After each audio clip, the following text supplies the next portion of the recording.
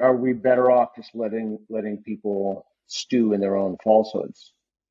I mean, I think it's a really interesting argument to be made on both sides of that.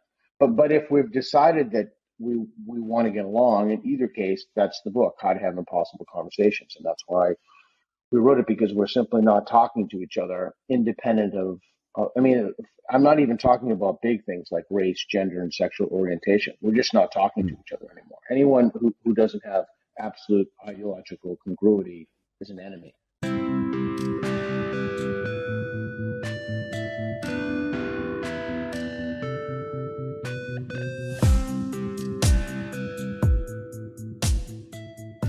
Hi everyone. Before we start, I wanted to take a minute to talk about my next book.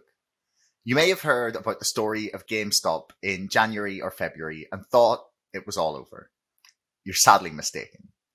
Unfolding online has been a clash between the corrupt practices of Wall Street and the hive mind of the internet. It's a hot, raging information war pitting retail investors against financial giants swimming in corruption and fraud. The trailer is at the end of this podcast, but if you want to help crowdfund the book or just find out more, you can sign up to my mailing list to get access to a preview of chapter 1, or go to whenmoon.com to read more about the book. The first 200 people to pre-order the book will get a free pack of To the Moon crayons with their book. I just want to make a quick mention of our sponsors. Namecheap are one of the cheapest places on the internet to get a domain name for your next website. I've used Namecheap for all the sites I've ever purchased and have found it really easy to use. Spreaker are a rapidly growing platform for podcast recording, publishing, and monetization, with pricing plans as low as $7 per month.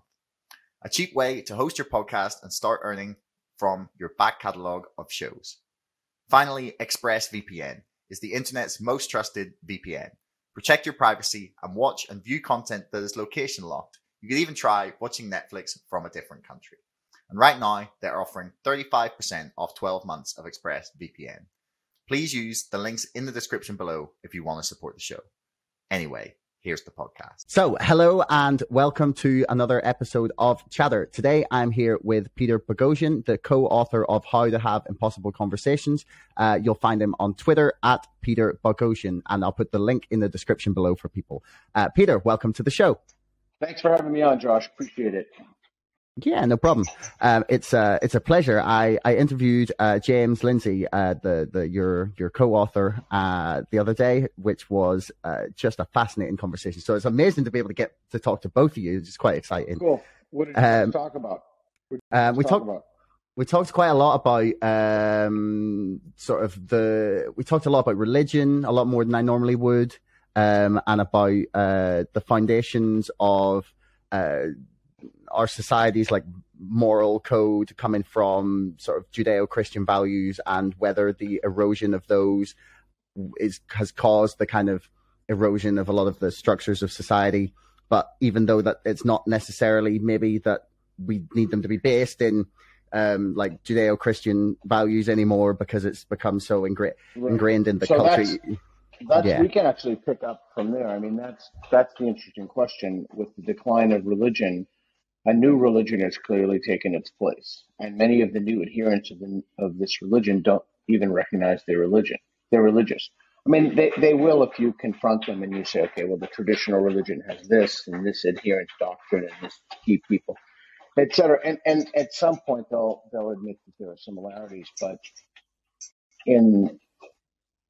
sorry, the dogs are drinking down there. In Plato's Republic, he has this idea of the myth of the metals. And the myth of the metals is that different people and different stratas of the society have different metals in their veins. For example, the ruling elite has gold, or workers have, whatever is copper, or what have you. And should we just tell people something that's not true? Should we give people the most benign version of things? Because people simply cannot handle not having some kind of doctrine to follow. So are we better off, basically, I wouldn't say lying to people because that's perhaps too strong, but are we better off having people in mass believe more benign delusions? I think there's a case to be made for that. Whereas a few years ago, I would have said unequivocally no.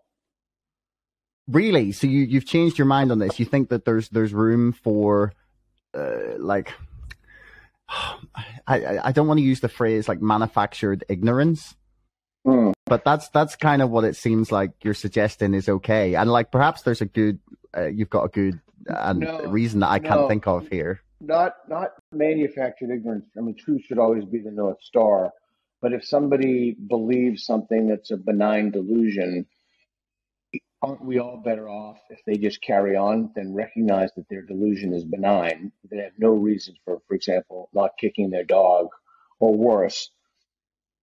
Are we better off just letting people stew in their own falsehoods? I mean, I think it's a really interesting argument to be made on both sides of that. But if we've decided that we want to get along, in either case, that's the book, How to Have Impossible Conversations, and that's why we wrote it, because we're simply not talking to each other independent of. I mean, I'm not even talking about big things like race, gender, and sexual orientation. We're just not talking to each other anymore. Anyone who doesn't have absolute ideological congruity is an enemy. It's an existential threat. Yeah, it's a really. But then sometimes I feel like I went through an odd experience this weekend. So I was at like one of the first music festivals that's been back in the UK, and we sort of everyone. It became very clear to me, because I've not been a fan of the lockdowns and just some of the stuff associated with what's come with the pandemic. But that's just like my feeling. Like I'm not trying to impose that on someone else, but it's led to some heated conversations over the past year and a half. And over the weekend, it was almost as if we all just like silently agreed to not talk about all of these things that we had been that had everyone at each other's throats for the last year and a half for whatever reason. And it was this really magic thing where no one really mentioned it, and we were all just able to talk about other stuff without needing to go into those really, really, really heavy things. And I guess that kind of plays into what you're saying here, is that, you know, are we better off just sometimes leaving it be and letting people sort of have their thoughts and beliefs? But then, I don't know, in a way, does that stop us having the impossible conversations if we just sort of just agree to politely not talk about it? Well, okay, so you've got a lot of things going on.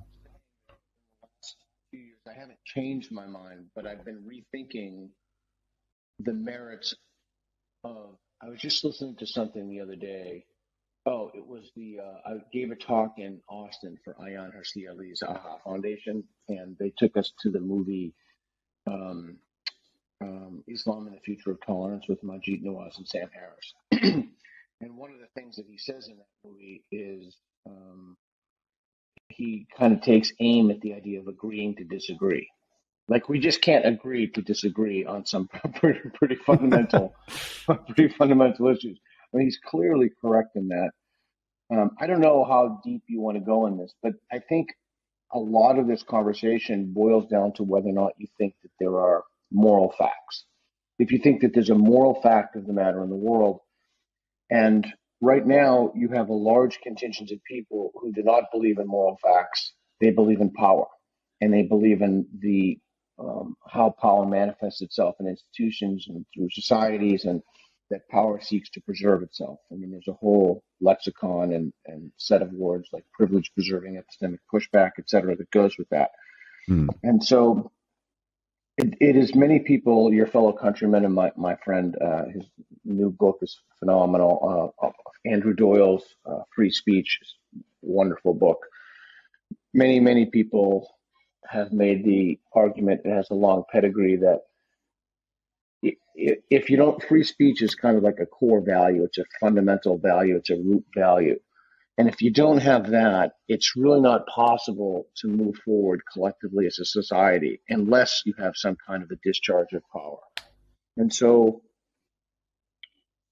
I've just been thinking, you know, I've been thinking about a lot of these issues. Sorry if I'm just waxing philosophically here, but, you know, I've been thinking about how Twitter is the death of wonder. I've been thinking about how our institutions, particular academic institutions, push particular narratives. And if people don't adhere to those narratives, they have some kind of sanction or punishment or diversity office, weaponized against them. And I've been thinking about what we need to start the process of coming together again and go into context. I remember right after 9/11, it was the craziest feeling, man. It was like everybody was nice to each other. It's like people would let each other into traffic. Just it was the weirdest feeling, and I wondered how long that would last, and it didn't last very long. But how do you recapture that? And I think that the one way forward is that we have to stop looking at each other through the lens of race and gender and sexual orientation, and we have to start looking at each other from the lens of common humanity. And that's what that's what FAIR does, a Foundation Against Tolerance and Racism, on their advisory board. We have to start thinking about each other as people who share common problems, people who are just trying to get through the day. I mean, what did it take us? 20 minutes to get this podcast up and running because my dogs are lunatics.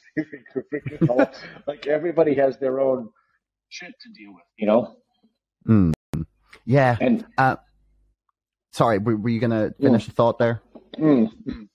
I mean, this kind, like what you're saying is, I think, quite accurate, and something you were talking about in the beginning there was this view of everything as through the lens of power, and then you've also mentioned like the view of everything through everyone has to announce their like gender, race, identity, pronouns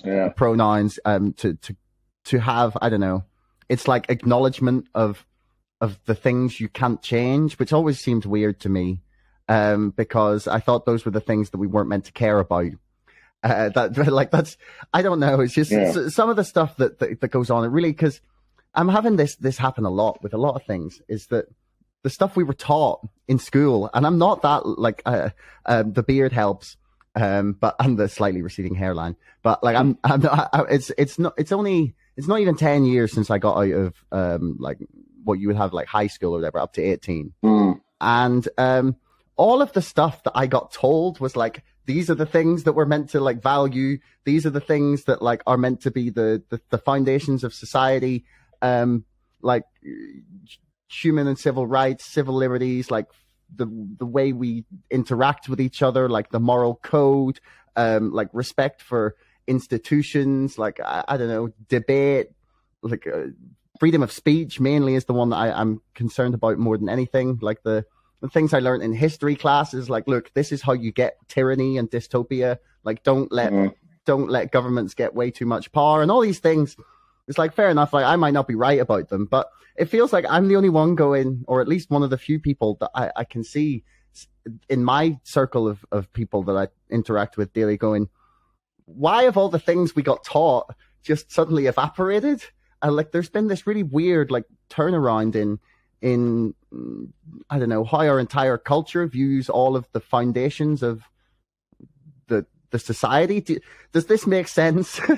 Yeah, it makes total sense. And my speculation, this is the first time I've ever spoken, and I obviously don't know any of your friends, but my speculation is a lot more people have questions than are willing to publicly admit those questions, to voice their what is going on. This is insane. But the problem is that there's an atmosphere of fear right now where people are afraid to discuss this, particularly if they're white people, because they're afraid of being accused of things. And so we have a situation in which we have a very small, I would guess at 8% of the population, and I didn't just pluck that number out of the air, a very small, hyper vocal minority of people who are attempting to create a culture of fear to prevent people from having conversations, and it's just nastiness and ugliness. But I think so many people are voicing the concerns that you have. So many people have them, but they're just not voicing them. I mean, this is something I wanted to get into with you, actually, is that like anything, literally anything. A lot of the stuff that comes off and as being like controversial as such, especially on Twitter. And we'll get into your comment about it being the death of wonder, because I really, really want to know more about what you mean there. But are all these opinions that seem controversial, like considered controversial by most people? Because I find some things so difficult to get a grasp on what people think anymore. Because maybe social media has like skewed my ability to judge like the public opinion, or maybe it's just because like we haven't been interacting with people that much. But a lot of these issues, I can't get a grasp on how many people think it's nuts. Like, what is your sense? Like, what percentage are we talking about here? Okay. Okay. No, that's I've actually struggled with that precisely because you have so many people who are so hypervocal and who have sock puppet accounts, multiple accounts, and so the whole social media landscape has been altered by the views of some people. Okay, so it's like the famous concentric circle things.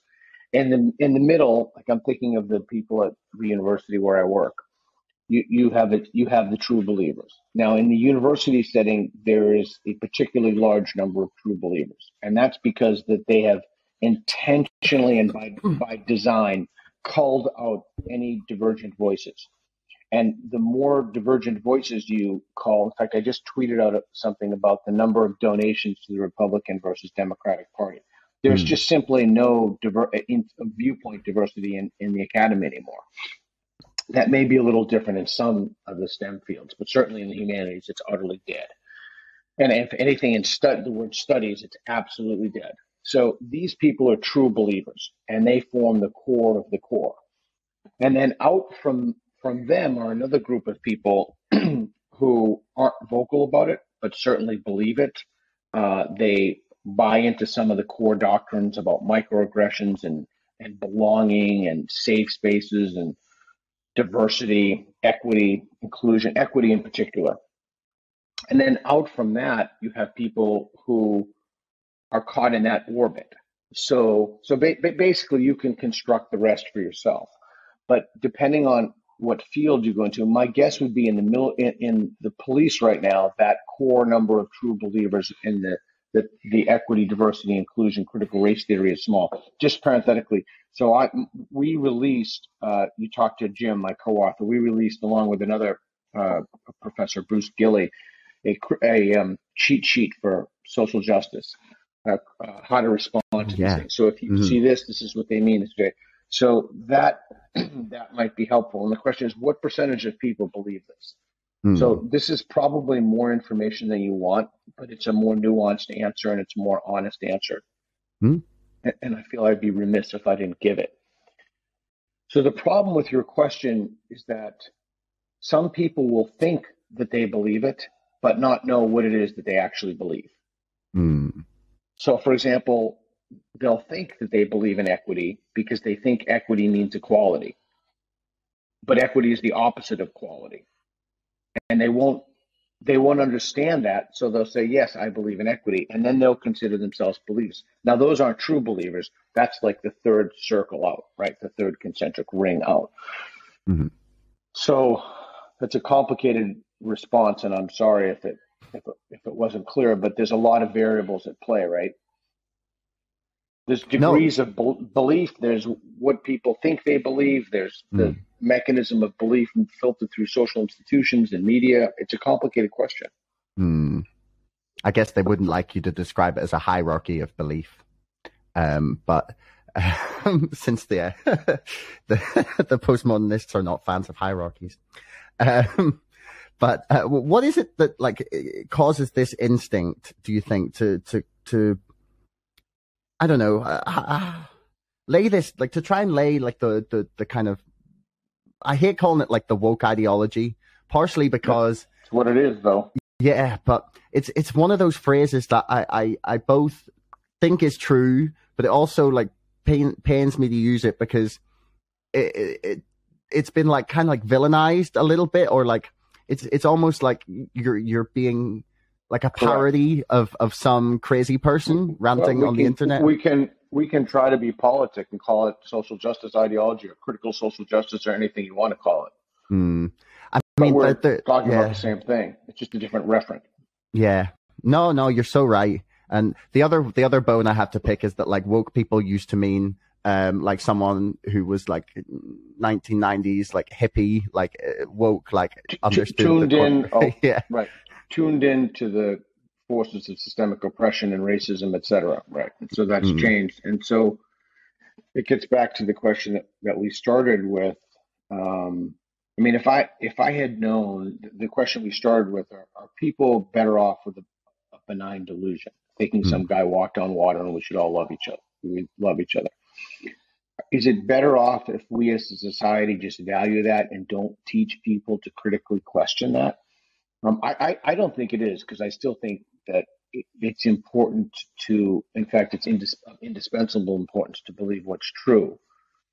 But I think that there is something, I think that there's an argument to be made for the society being better off in terms of its functioning capacity, because I do think, just for a utilitarian argument, I do think that there is something, the older I get, the more important it is that the society, um, that we try to enable the minimum amount of suffering, or create conditions that enable the minimum amount of suffering in the society. mm, And there are only so many ways we can do that. mm, And every time you take something, other than, if truth is not your North Star, then your beliefs will be arbitrary. mm, That's the problem. But we also know, or one of the lessons I've come to learn, is that people simply, their brain is an engine of belief, and they just have to latch on to some. Jonathan Haidt writes about this, Steven Pinker, Michael Shermer. We have to have some grasping on to the moral mind. The moral mind overrides the rational mind. And that's why mm, we're in the situation we're in. Because if there wasn't any truth to most of this stuff in critical social justice, literally no one would believe it. But there is racism. There has been mm, oppression. There still is oppression. mm, There is misogyny. There is homophobia. There is bigotry, right? So it's not as if you're talking about something completely divorced from reality. There are historical and current markers and ways to look at those problems, and that's one of the reasons that the ideology has gained such traction. One of the reasons. There are others. That's a big one. I mean, if it were all mm. bullshit, right? I mean, if it were total delusion, it probably wouldn't have gained anywhere near the cultural relevance and traction. Yeah, no, you're totally right. It's like people wonder why people get drawn into like conspiracy theories is because like there's like a portion of it that's right. You know, there's all the not like crazy like conclusions that people end up drawing, but then when you come back to it, then there's some things that like really are just horrendously corrupt or based on people like trying to break the law and do horrible Right. things. So that would be an inroad to a conversation if the woke would have that conversation with you. And we haven't discussed this yet, but it's inimical. It's they don't really have a value system that prioritizes free speech, debate, conversation. But if they did, one of the questions that I would have is, okay, so what's your end goal? Now, you would see that those end goals are rather similar to each other in some senses. You know, their end goal would be to uproot the entire system, depending on who you talk to. Hmm. My end goal, but it gets back to whether or not you believe in moral facts. So most folks who harbor these beliefs are in the orbit of the ideology. They happen to have different starting premises about how bad racism, sexism, homophobia, bigotry, transphobia, etc. are. And then from those, they work back and think that there are systems of power that keep these oppressive forces in place. So we need to rip down and destroy the system. But even in order to know that, unless you've done an insane amount of reading in the literature like I have, it's always best to talk to somebody who believes this stuff and say, well, what's your end goal? Why do you believe this? And once you figure out what the end goal is, then you can go back to figure out if there are ways that you can achieve that, mutual ways. But again, that assumes a convergence of reality in that they want to have that conversation and they want compromise. I find that that's simply not the case. There, in fact, in the literature, it specifically says there's no compromise. There's just disruption of the systems of power and that have corrupted. It's kind of like the fallen man, the fallen. Yeah. No, I get what you mean. Yeah, the leaving the Garden of Eden. We're always going to be sinners. Yep. Yeah, that's a really funny actually comparison, given that. Yeah. Well, Jim and I wrote an article. Jim and I wrote an article a few years ago. I think this was the first article ever published on. I'm pretty sure it was the first article. We wrote it for this thing called All Think, ever published, saying that this is a religion, and that was privilege is the original sin, in which we made the parallel between privilege and original sin, and it's really remarkable. Yeah, it's really remarkably similar. I think that website went out of business. That's disappointing. Yeah, but the article, you can find the article out there. But yeah, that was I'm like sure the proto explanation for a lot of this stuff. But I think that, it's your show. We could take it any one of a number of directions. Well, you go ahead. Like the thing that's just sort of I'm always interested to get down into when it gets to people who are like, in any kind of ideological like rut that then decide that you can't talk about certain topics. And I saw you tweeting about Robin DiAngelo, actually, when he was saying that comedy is an excuse to be racist. And it's just like it was a very like good example to me of this idea that, I don't know, conversation or discussion or comedy and all these things need to be like sanitized. Right. And this is very, very much in the vein of your book, like how to have impossible conversations, is because there's like, at least from a corner of society, an attempt to stop you even discussing the flaws in their ideology. And the part that I'm interested in is like, what do you think it is that makes people think, we can't say this? Like, is it like a puritanical instinct? Is it like trying to shut off? Does the brain just like not want to confront that? Is it like shutting off like corridors that it doesn't like? It's really interesting. There's been some interesting stuff on rape law, and I think Alan Dershowitz wrote a piece on this, if memory serves me correctly, a while ago. It's very difficult to find professors who will teach rape law now. And the reason is so many students either won't take it or they're traumatized. Or they don't want to I hope this answers your question. They don't want to be re-traumatized or what have you. The consequence of that is that it's very difficult for people who have been subject to that to find adequate representation now. So we've created a culture that prevents us from solving a problem because we won't talk about it and confront it. But here's the thing that I think we have to think about. Why is it? It's either totally fanciful delusion, or it's based in somewhat reality, or it's completely real. Why is it that so many people right now are coming out and saying that they've been racially traumatized and they can't even hear these thoughts? Now, Greg Lukianoff and Jonathan Haidt have a book on that, The Coddling of the American Mind, and that offers what I think is an cogent explanation for it, and that we've created these cultures in which people have become they've become more susceptible to offense, right? They've become brittle. Here's one thing to think about, and I'm trying to be very careful when I articulate this because it's navigating a minefield, right? So there are people have been oppressed. There has been racism, and up until recently, there was systemic racism, and pretty vicious and wicked systemic racism too. And the consequences of not giving people equality for so many years. Do you ever watch Star Trek?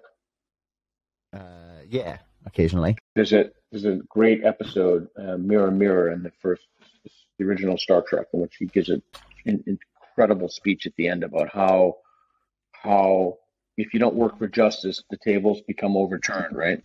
Mm-hmm. Sooner or later, it's not sustainable because people will cry out to be free. So we've denied people opportunities for so long. Now the moral tables are attempting to be turned, and as Ibram Kendi has said, the only remedy to past discrimination is current and future discrimination. It's not an exact quote, but it's something like that. But that we have to discriminate against people and not only discriminate against people in perpetuity, right? Because the work is never done. And there's all white people, and it's not people can conflate this between whiteness and white people. But I hope it answers your question in that I think people are susceptible, people are enraged about this for a number of reasons. The best reason I think Haidt and Lukianoff give in The Coddling of the American Mind. But remember, again, there is something real behind all of this, but we're just making it worse, right? We're making people more fragile in a sense. What credence do you give to the idea that the entire woke social justice warrior ideology and its kind of like prevalence in the last 5 to 10 years, or its proliferation, especially in the mainstream more and more, has been because people need something to like struggle against, and when there's nothing like obvious, when the I'm going to assume it's like the hierarchy of needs thing, where once your basic things are fulfilled, you're still going to like try and like humans are still going to try and find struggle. Like, do you give much credence to that? Yeah, on your island there, that's the argument that Douglas Murray makes as well. There are not enough Nazis, so we have to invent them.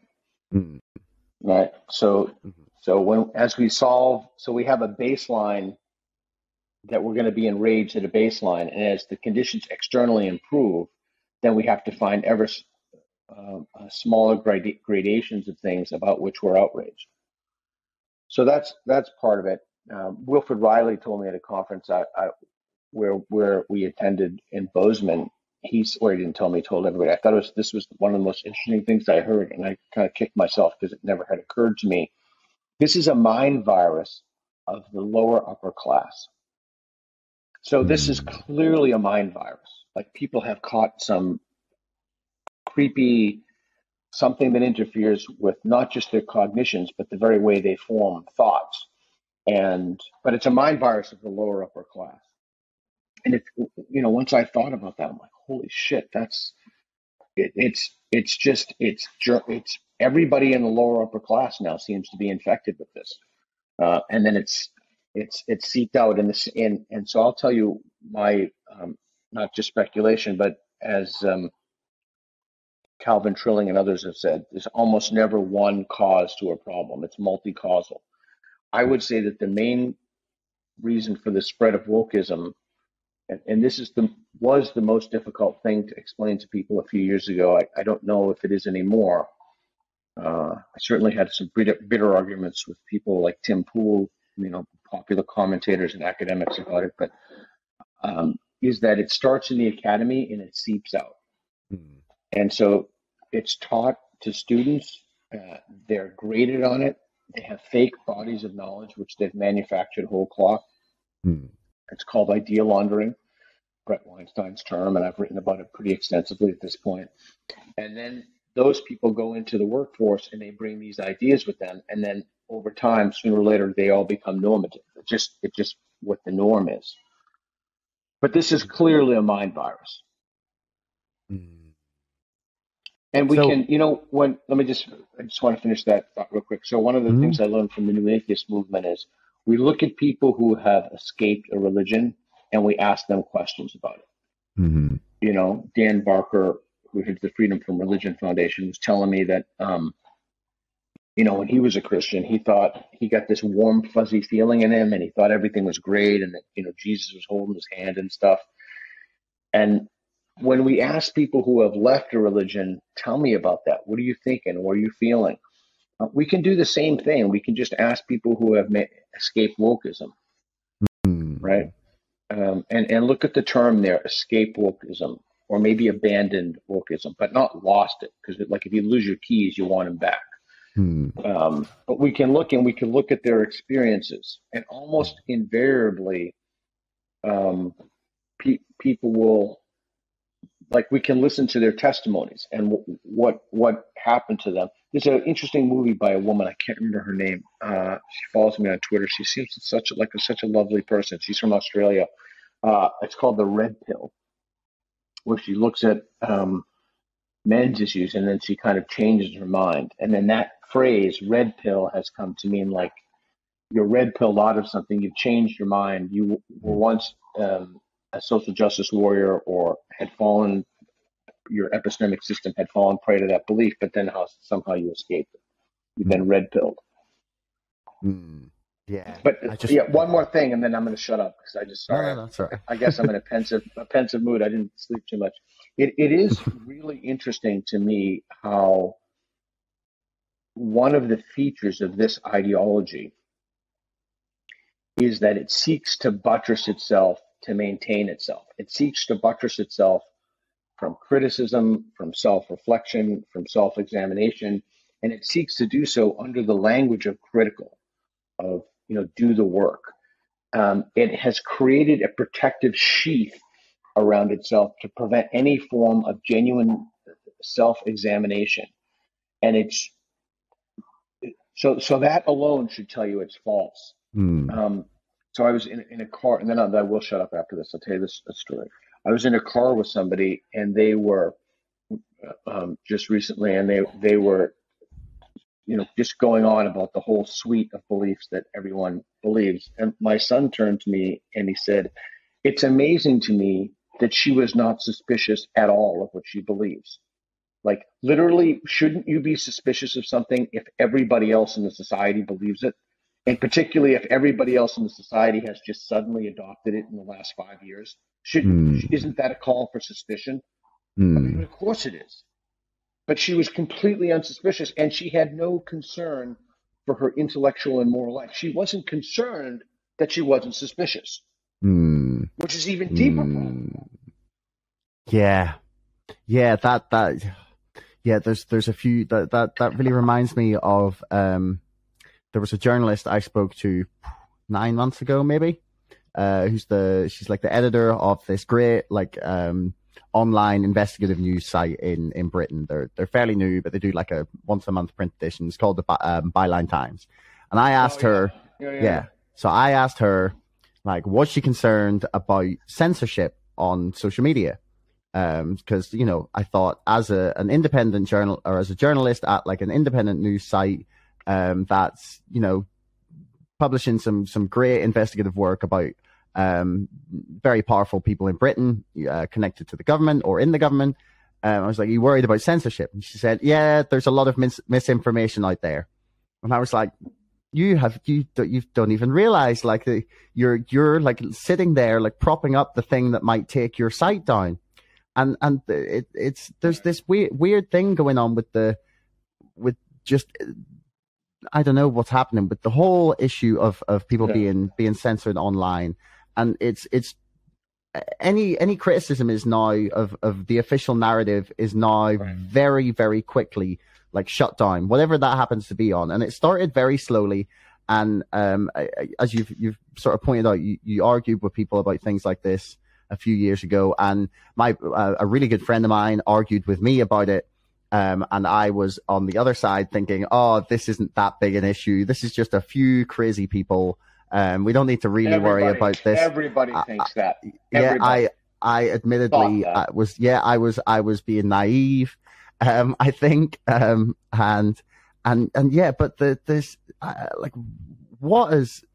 why do they think that just the shutting down of criticism is all right? This is the thing I can't get past in my head, because like anytime I watch like films at the minute, like from 5, 10, 15 years ago, from my childhood, I don't know why I'm watching them. They're on like Netflix, and I'm sitting trying to write a book, so I'm always procrastinating.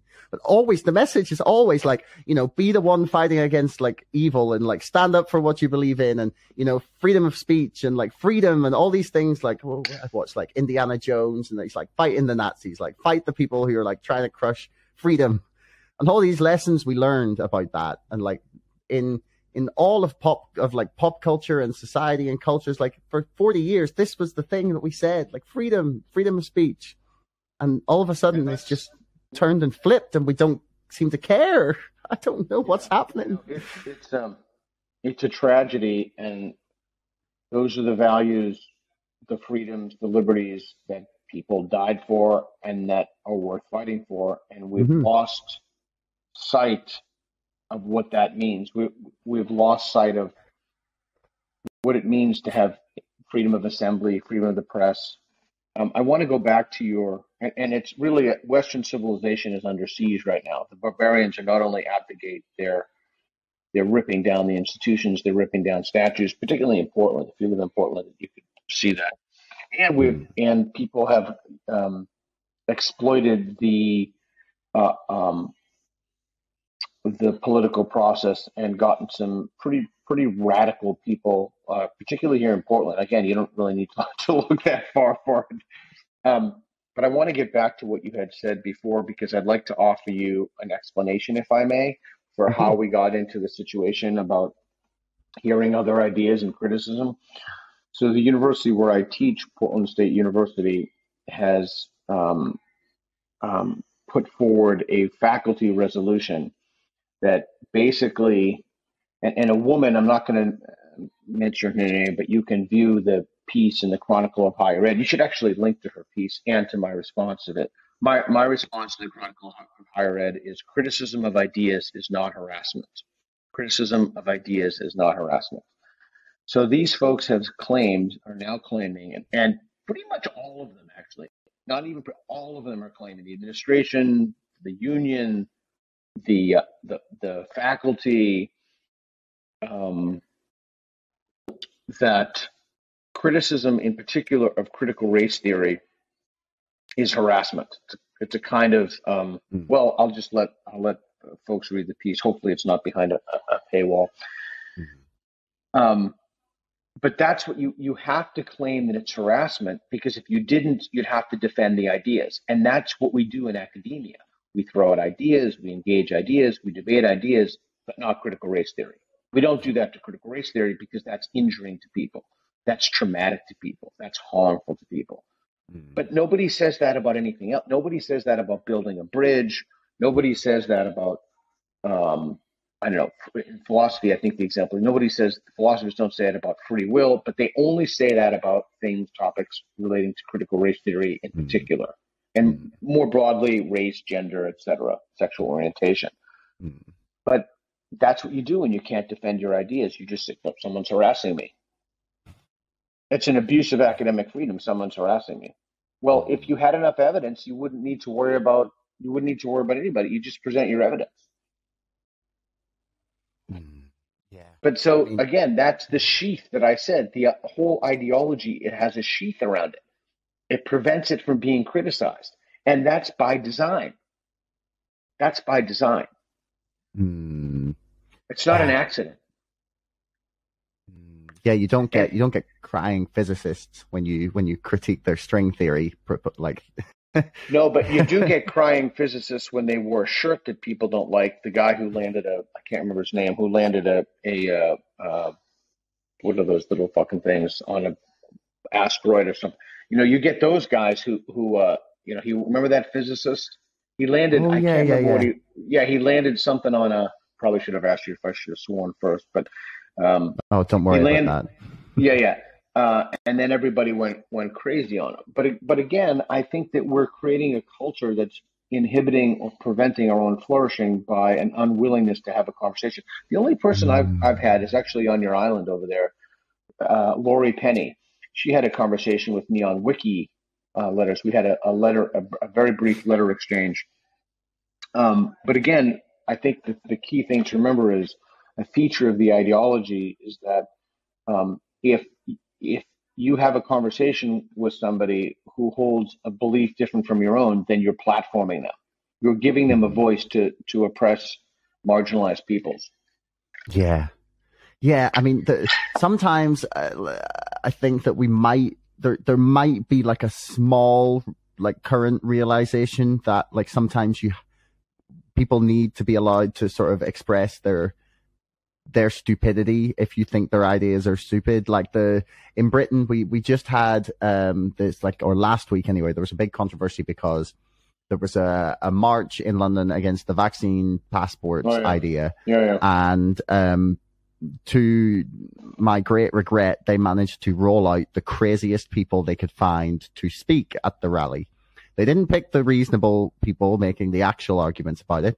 They picked a bunch of nutcases, which was really irritating because it meant everyone who was like either there or thinks that, maybe they should be, maybe it's a great thing that they're out like protesting that, is a nutcase as well, which really frustrated me. But there was a radio host called James O'Brien who is just insufferable, I think. I used to think he was pretty reasonable, and now I've realized he just is a grandstanding expletive. I'll not go too bad on him, but essentially he was like, it's so great that these people were able to stand up and show how stupid they are. And I was like, you're there. You're so almost there. Like, you need people to be like, they will continue to believe whatever they believe in private. It doesn't go away when you tell them not to talk about it. In fact, sometimes it gets worse. Like, people think crazier and crazier things if they're not allowed to be challenged. And I guess that's where we're going with the sort of... No, we're already there. Wokeism, yeah. Like, because it's unable to be challenged, it gets crazier and crazier. And people are concerned about what happens when, like, a party who fully embraces this ideology gets into power. Because theoretically it may happen, right, at some point. It's happened in the city of Portland. Okay. And how are they doing at governing? Just because, like, I always think that, like, how are they doing at governing? Is the infighting the whole fucking city? Well, the whole city is a shithole. There's a Portland Looks Like Shit Instagram page you should check out. Downtown, there's just, I mean, it's a triumph of social justice. Right. Seattle, I think the city attorney is running, she's openly abolished the police person. Openly abolished the police. Okay. But fact check me. Have any of these administrations then had to face a re-election campaign yet? Well, the DA in Portland, Mike Schmidt, I can't speak to what he's done recently, but initially he didn't prosecute any of the rioters. Mm-hmm. And this whole problem could have been nipped very early on. Look, you don't need to make a new law. We already have the existing infrastructure. If you riot and you destroy buildings and you assault police officers, assault anybody for that matter, you'll be arrested. It doesn't matter why. In fact, I had a run-in campaign for mayor, but it was too late at that point. My sole platform was, if you riot, you will be arrested independent of your political affiliations. Oh, that's amazing. What's even more amazing is people would say, you're a conservative for that. Really? Because I want to arrest people who destroy the city? That makes me a conservative? Well, that's how far the Overton window has shifted. That's how far that's also why being on the right or being on the left doesn't even mean anything anymore. Those are meaningless terms. I can't speak to your people in the island, etc., but they really are largely meaningless terms. Yeah, I mean, I've been thinking this more and more for a while. Do you think we're in this sort of switch where left and right just isn't mattering anymore, and the only thing that is it's like, I don't know. I don't even know how to sort of classify the axis yet. It's like authoritarianism versus like pro-freedom or something along those sort of lines. Like, is that where we're now sort of lining up? Because I find myself agreeing with all of these people who I used to think were horrendously right-wing. And I haven't changed my opinions. It's just like the things that I used to agree with them on were very small and we all just agreed on them. And now, like, the really central things to like society, like civil rights, freedom of speech, those sorts of things are now like under debate. And I'm like, hang on, well, no, I'm going to agree with the right wingers here because I thought we all agreed this. Right. That's exactly what Dave Rubin keeps saying. He didn't change his values at all. The culture shifted. And so, can you hold on one second? Hey, can I help you? I'm going to hold on one second. Yeah, no problem.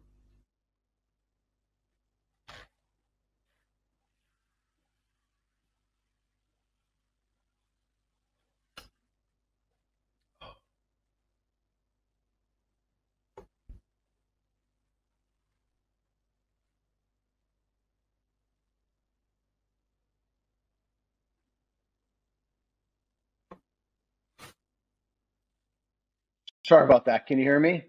Yeah. No, don't worry about that. Apologies. Sorry about that. Dave Rubin. I'm sorry. I'm totally sorry. Oh yeah. So that my beliefs haven't changed, but the political landscape has significantly shifted. So that's why I don't think that the terms right and left are. I mean, if you really think like, what's a central tenet of the right? I don't know, maybe against abortion, but not even that. I mean, I don't even know. I guess it's like a family resemblance thing or a series of overlapping Venn diagrams of what people believe, but I don't find them useful categories. The category I said is something piggybacking off of what you said, which is, I think it comes down to the fault line in the new culture war is, well, one of the fault lines is cognitive liberty. And there are those who want to have the freedom and everybody else to have the freedom to think what they want to think. And there are those who do not. So I am not religious, for example. I think it's absolutely despicable and morally abhorrent and should be punished to the full extent of the law of the people burning churches. I think that everybody has the right to worship or not worship, in my case, as they would like. And there should be no compulsion to do that. And I find the siege now, particularly in Canada, I find the fault line to be cognitive liberty. I mean, that's a disturbing place to be in. Cognitive liberty feels like something that shouldn't be, I don't know, something up for debate. Like, I totally agree with your classification of what it is. It's like it's cognitive. Again, cognitive liberty. I'm not saying that that's the only fault line. I published a piece in the American Mind where I talked about some other fault lines, but I just think it's a much better way. Like, often I hear the wokesters called liberals. These are not liberals. They're explicitly not liberals. They're illiberals. It's opposite land again. We're using opposite terms like equity and equality or diversity be another one. And so I'm not sure. I don't think the traditional right-left does the work that it should. So, like, what do you think we do about this? Like, how do we? How does one? Because again, then there's the idea that because people can say, oh, you're practicing the exact opposite of what you're preaching here. You're saying that you shouldn't let people think about about the way they want or. Sorry, I'm trying to word this badly. It's like, if we are saying, okay, how do we prevent this being the case? Like, how do we break people out of like the woke ideology and get them to think a little more critically? No, you're not. There's no. Wait a second. Let's be clear about this. This is very important. People can think anything they want to think, right? So I'm not. When you fight against this, you're not telling people what to think. You're trying to change the moral mind. You're trying to change, at least I am. I'm trying to change the way that we view. Just for example, look at one thing: segregation, right? So segregation is very popular among racists, and then liberals oppose segregation. Consider myself adamantly opposed to racial segregation, and now there's a new racial segregation coming in place by the new moral orthodoxy, the neo-racists, and so challenging that, you're not telling people what to think. They're telling you what to think about a whole bevy of issues. You're not telling anybody what to think. That's the difference. Yeah. No, I think that's a fair assessment of things.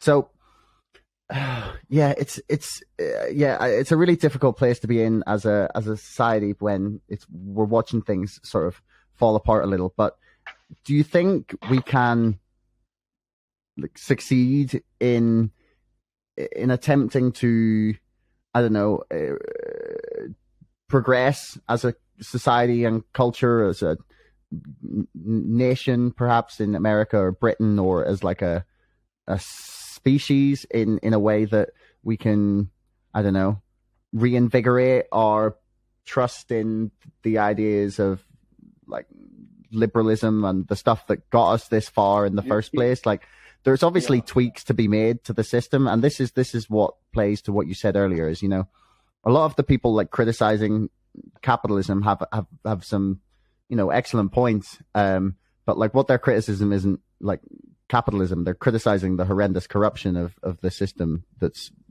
happened, or at least that's my take on it. You can only restore the promise and trust in institutions if there's something worthy of promise, if there's something worthy of trust. Mm. And right now, our institutions, many of our institutions, are not worthy of trust. They've betrayed their missions, like the ACLU or the SPLC or the entire university system, I'd argue.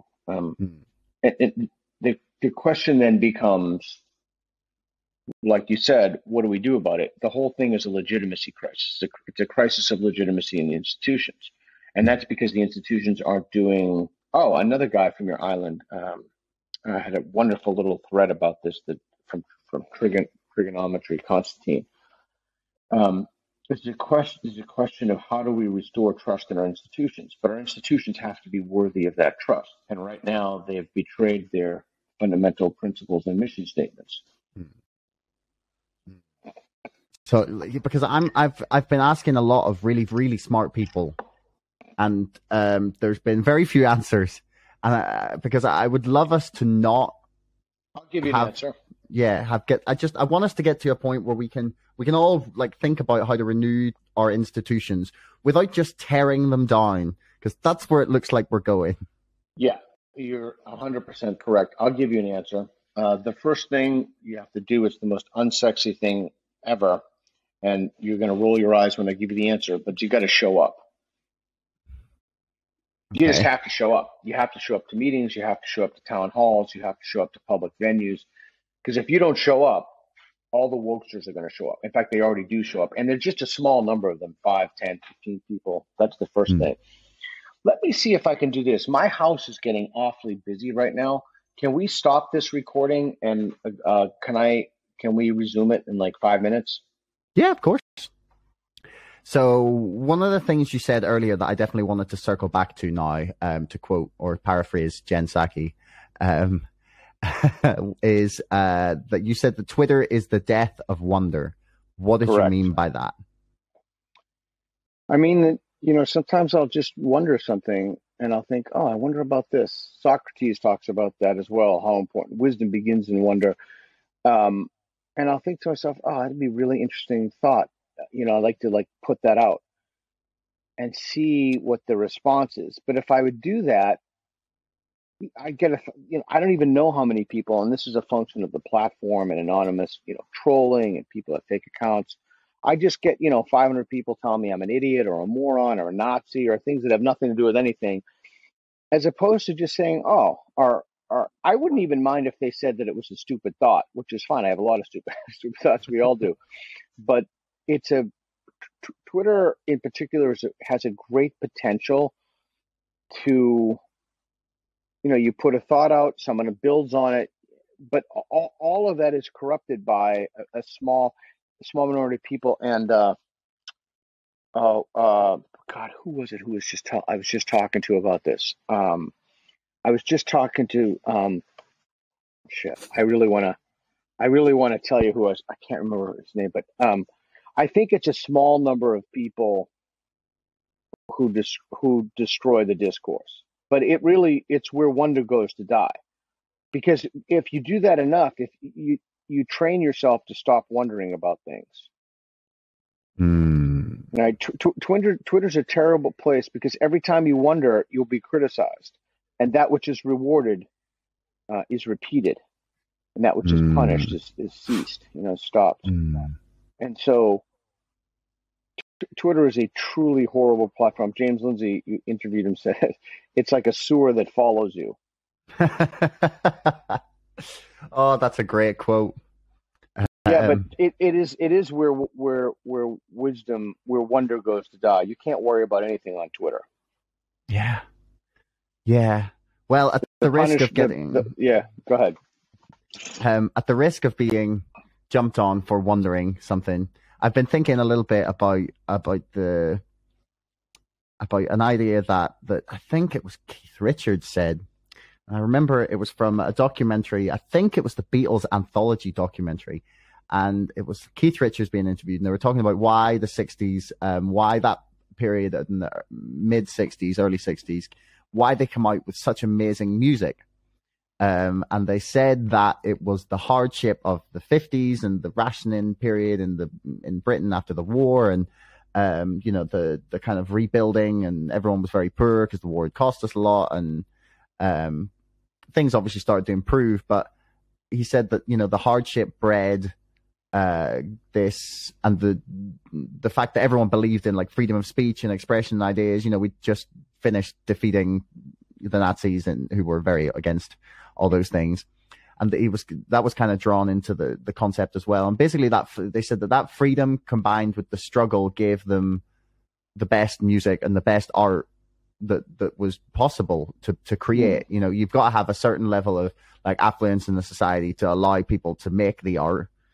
But then I've been thinking about having been at a music festival there that was very much, it's one aimed at like adults. So I was working there, and the kids all come along. It's like a family festival, but the music is aimed at the adults. But like everything there that was great was from the 1980s and 1990s. That's obviously not the case at every festival, but I was just like looking around being like, this is like a real monument to like the kind of decline of the arts in a way. And then it could be because the technology switched, like from your island, Pete Townsend or Roger Daltrey, from the Who, or Led Zeppelin or Pink Floyd, or any of those. So when they they actually had instruments that they played. It wasn't synthesizers, and that had a certain level of skill and talent. And now you can replace that technologically. So that could also be a factor. Yeah. I mean, I think I would have agreed with you more because like at the start of the pandemic, then I figured, I was like, oh my goodness, all of my favorite musicians are going to have 18 months. Well, I didn't know it was going to be 18 months then, but they're going to have like months here probably now to sit around and like write music and create, and they're going to come out with like maybe this is going to like just be the start of like a period where everyone, all like the great artists of our generation, go in and like use this time to make their best work ever. And there's been nothing that I've seen like that's come out of this that's particularly I don't know, interesting. And I feel like, I don't know, the increased censorship and everything has sort of stacked up, and it's just like an idea that's floating around my mind. No, I think that's a tremendous insight. I really think that's a tremendous insight. And sometimes when I'm having a rough day, I wish, this is going to sound terrible to say, but I really wish that they would win. And I wish that their children and their grandchildren would be consigned to the world they've created to suffer eternally, right? To just live in chazes, have no freedom of speech, freedom of assembly, freedom of the press. And they will see the world they've created. The suppression of art, the suppression of music. I mean, we can already look at totalitarian systems around the world. We know exactly what that looks like. So it's not like you don't have to do that much imagining, right? So, I've been screaming about this stuff for years. Nobody's listening. Nobody listened. Now we're in the mess that we're in now. And the question is, how do we get out of that mess? And the only way out at this point, given institutional capture, the only way out is that you have to change the moral mind. You have to change the way people think about these ideas morally. We know, here's what I would feel very confident saying to you on the basis of a number of things, but This ideology is not sustainable. It's too fucking stupid. It's too, I mean, it's too demonstrably false. People, men and women. I mean, it's competing, and I mean, it's just too stupid. White fragility is one of the stupidest fucking ideas I've ever heard. It's like what little kids say to each other on the playground. You're a witch. No, I'm not. That proves you're a witch. I mean, it's just so dumb that it cannot possibly endure. The question is, what damage will it do to our institutions, given that we have an elite and professional class that are pushing this madness, and that they are relentlessly seeking to punish people who challenge or question them.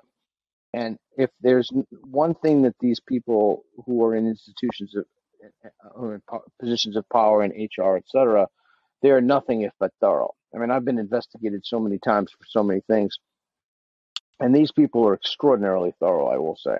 All of this investigation is basically on innocence of everything. But the point is, and that's the other thing. That's the other natural trajectory it follows, which is someone speaks out against here it is. Here's the plan. This is how it works every time. Someone speaks out against the orthodoxy. They accuse him of some creepy sexual stuff. They find no evidence of anything creepy sexual, so then they start accusing him of, or mostly him, of a whole bunch of other things. They find nothing there. They keep accusing them. They call him a racist, a bigot, a Nazi, a homophobe. They continue to up the harassment. That person, none of the left will have that person on the media, so the right, that person will go to the right for the media. Then everybody will say, look, this guy went to the right. He's obviously on the right. He's obviously some type of far right Nazi or far right lunatic because he's on Tucker Carlson or whoever show he's on. I mean, that's the path every single. I cannot possibly. Why have you ever asked yourself why is it that that people who challenge the prevalent, the dominant moral orthodoxy, the same thing happens to virtually all of them? And why is it that if you don't challenge it, not only do you not hear of it, but it just doesn't happen? Yeah, it's literally a formula. You challenge the orthodoxy, this is what will happen to you. Yeah. The only person who has managed to just like shake it off is Joe Rogan. He's the only person that seems to be able to like shake that sort of like criticism off. And it seems like it's just because he doesn't care. He's just like, all right, say what you want. And like, maybe that's the way to try. And then obviously it's very difficult when they're coming at you with heavy accusations. And especially when it's like more official, like investigations or like criminal things that they're coming at you with. It can be incredibly difficult. And that I think is one of the reasons. I mean, Rogan's a master interviewer, right? He's a smart guy and he's a super good guy too. And one of the reasons that people go to his podcast is because they are hungry for those conversations and they're not getting them. They're certainly not getting them in the academy. They're not getting them in the workplaces. Everybody's walking on eggshells. So here comes a guy, Rogan's a black belt in jiu-jitsu. So he's right. I mean, you've got to tap a lot of times, right? It's an expression at the gym where I train Straight Blast Gym. Tough is not how you act, it's how you train, right? So here's one tough son of a bitch.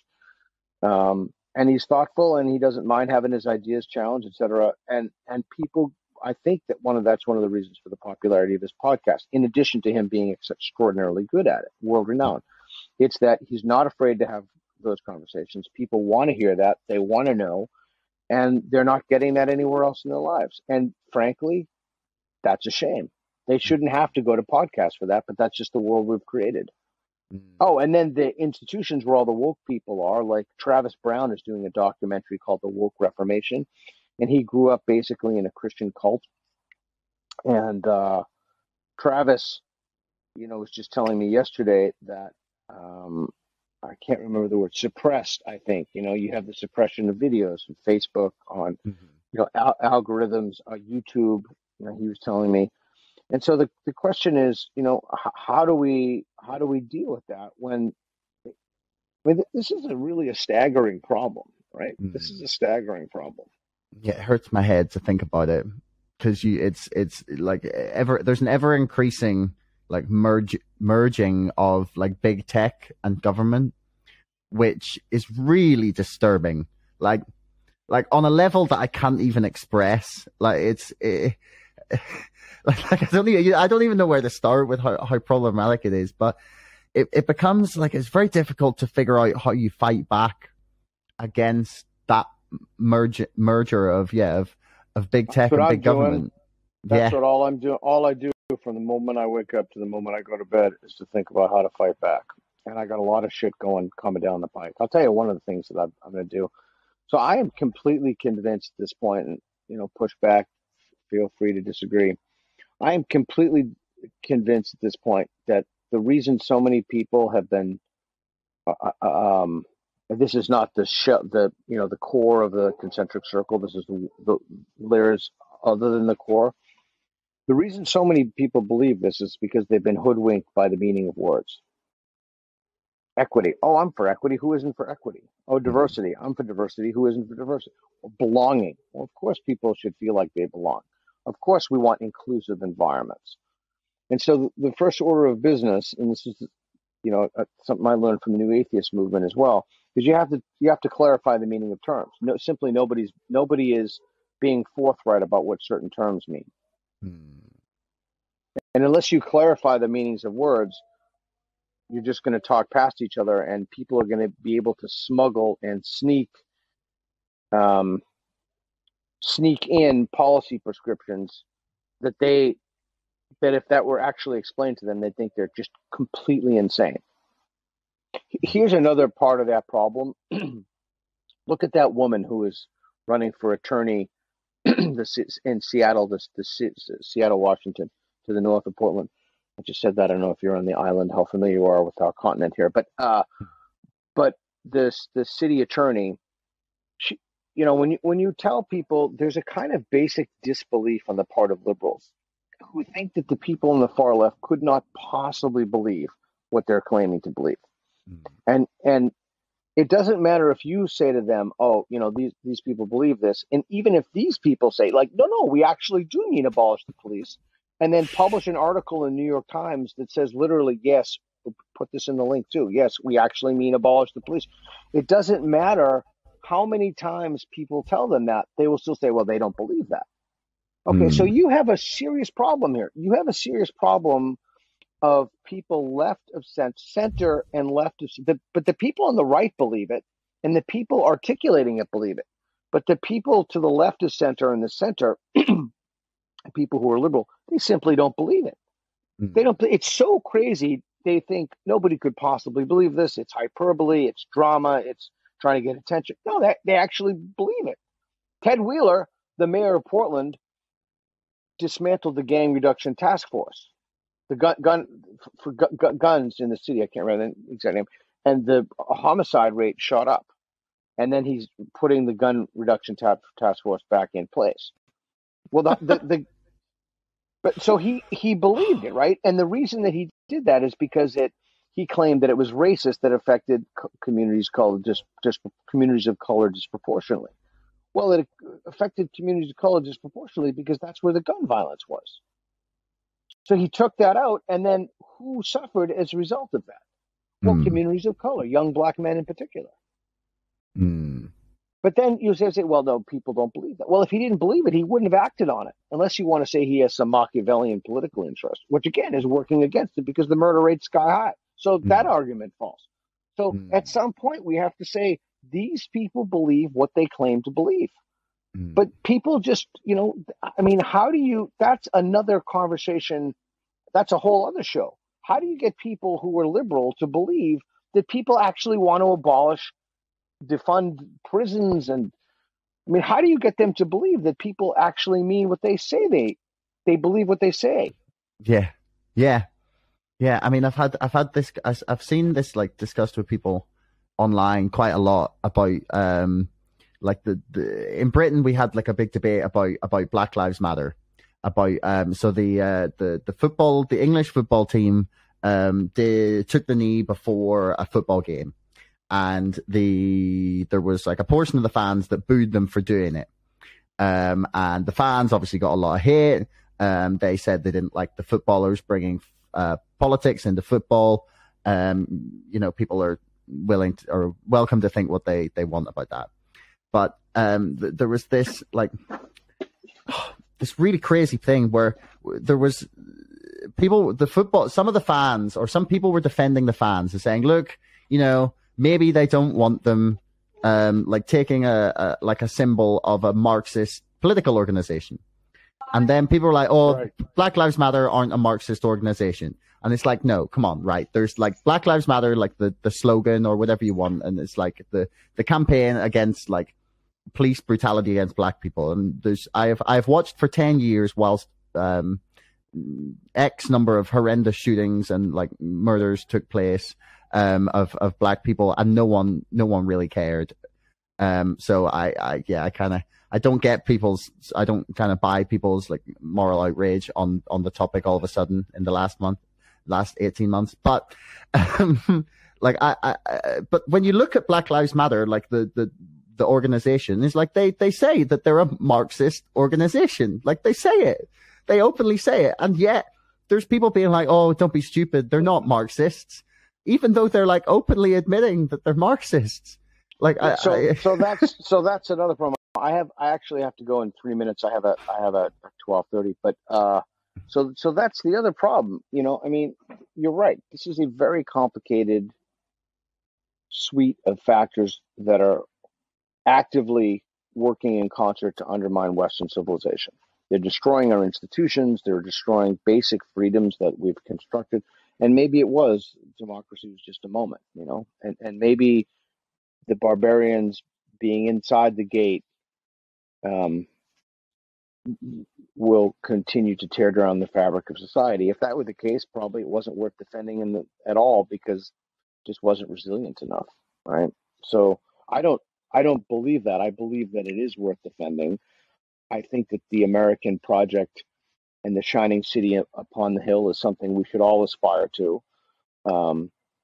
I think that the way forward is that we have to start talking to each other again, and we have to start motivating people by looking at common interests, by going up to superordinate identities, what people have in common, as opposed to ever finer gradations. Oh, this guy's an immigrant, or this guy's this. And I think that we have to start, by the way, and all of this all of this talk about equity and all this nonsense, dangerous nonsense. Has there been any school system that's been fixed for low-income kids, maybe particularly low-income black kids? Not as far as I know. So all this talking and destroying and everything, and we still don't have equality of opportunity. Yeah, and that's what we should all hopefully want ultimately. But yeah, it's like you said in the interview, our immutable characteristics, whether I'm white or whatever. And it's interesting. I'll tell you something. I used to conduct an experiment a while ago just for fun. I go to this gym, a local gym, and I'd sit and stretch in my workouts, and I do it in the basketball courts. At the end of my workouts, I do it there because I could just watch the kids play basketball. And I noticed over time, and then I started participating in this, that I was always the last to be picked, even though I wasn't competing. And the reason that I was last to be picked is because I have gray hair and I'm old, and people want to win, right? They want to win. And I started to think, okay, so this would be a great example of Twitter being death of wonder. Like if you put something like this out on Twitter, you'd have 1 million people going utterly fucking crazy on you. And I wonder, if your goal is to win, then it would be rational not to pick me. If your goal is to be kind, maybe you should pick me. It depends, whether or not I should be picked depends on what your goal is. Right?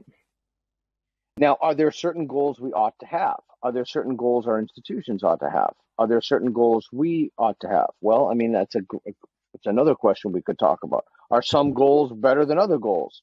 Well, yeah, obviously, but that only if you believe in moral facts could you say that. So again, it's a complex problem. Yeah.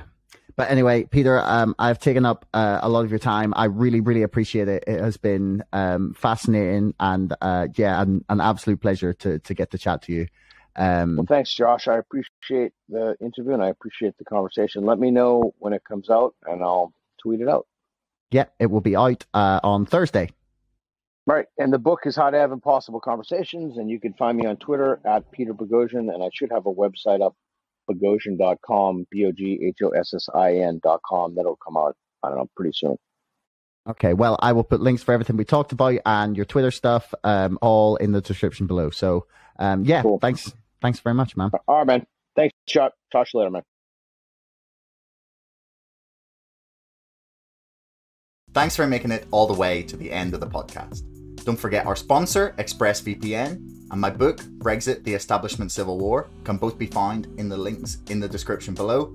And also, please like, share, and subscribe to this podcast. It's the best way to help us grow. Until next time, thanks for listening.